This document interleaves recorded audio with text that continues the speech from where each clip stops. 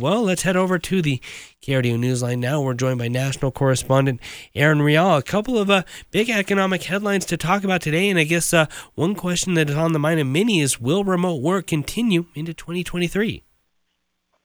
Yes, this is a big question, remote work, and it seems like the short answer is yes, it will. So, executives, they generally fall into two camps on the work from home front. You have some that believe it has its advantages, and then others say the company culture is built in the office, and you fall into one of these two. But the fact of the matter is, Gallup did a poll, and they project that about 75% of remote-capable workers will be hybrid or fully remote in the long term. So there's 4 reasons why. Number one, you have retention. Hybrid work actually boosts employee satisfaction and productivity. It slashes attrition by 35%.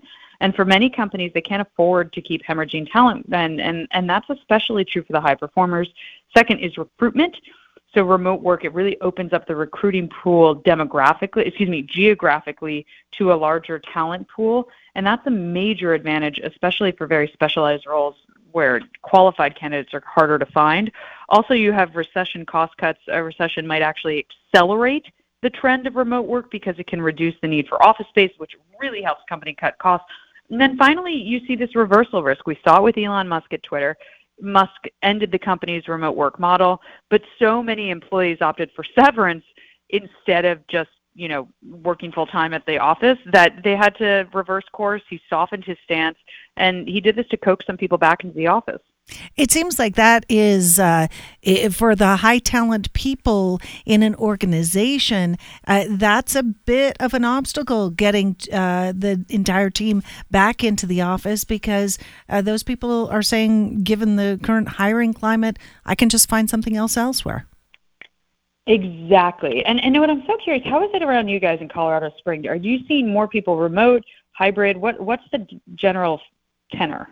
I don't think we ever saw, the downtown hollowed out like they did, for instance, in San Francisco or Seattle or New York.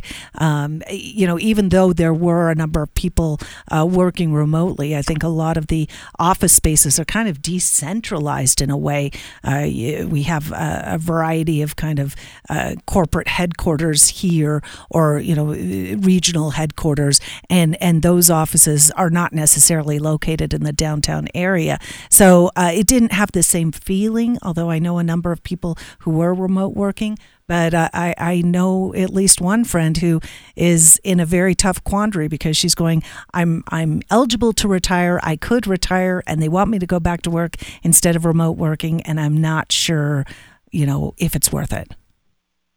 Right, and that's what you're seeing from a lot of people. They don't want to. It's such a profound factor in terms of whether or not you're going to work if you can work remotely. And you want to have the best talent. And if the best talent is willing to take a pay cut to work remotely, it's probably in your best interest as an employer to offer that to them.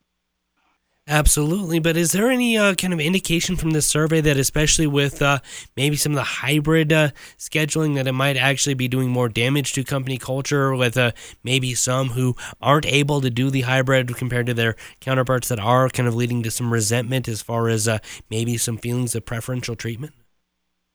It's a great question. We haven't really seen any of that. The survey didn't cover that at all.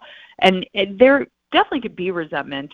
That's a natural human instinct when some people get a privilege and you don't, and you feel as though you deserve it. But so far, it seems like remote work has proved to be quite productive. People never completely unplug. They appreciate the not having to commute. That creates a lot more time to just actually focus on work. And there seems to be little to no productivity lag. In fact, the reverse, there seems to be more. And also what we've noticed is that workers are going to work. Those who were the most productive in the office tend to be the most productive out of the office, and vice versa. So the kind of lazier ones are lazy at home too. So a leopard can't change his spots, it seems like. Well, Aaron Rial, thank you for bringing us the insight into this latest preview, I guess, a study. Thank you. Thanks. Have a great day.